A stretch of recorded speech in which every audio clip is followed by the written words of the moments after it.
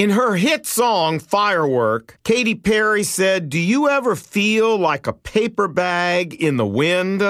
Hi, this is Lon Solomon, and that's quite a word picture, isn't it? A paper bag blowing around in the wind. Nobody cares about it. Nobody's got any use for it.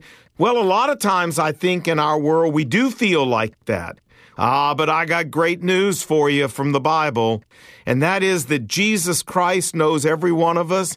He cares about every one of us, and He notices every one of us. And He would like to take your life and my life and make them a whole lot more than a paper bag in the wind. Not a sermon, just a thought.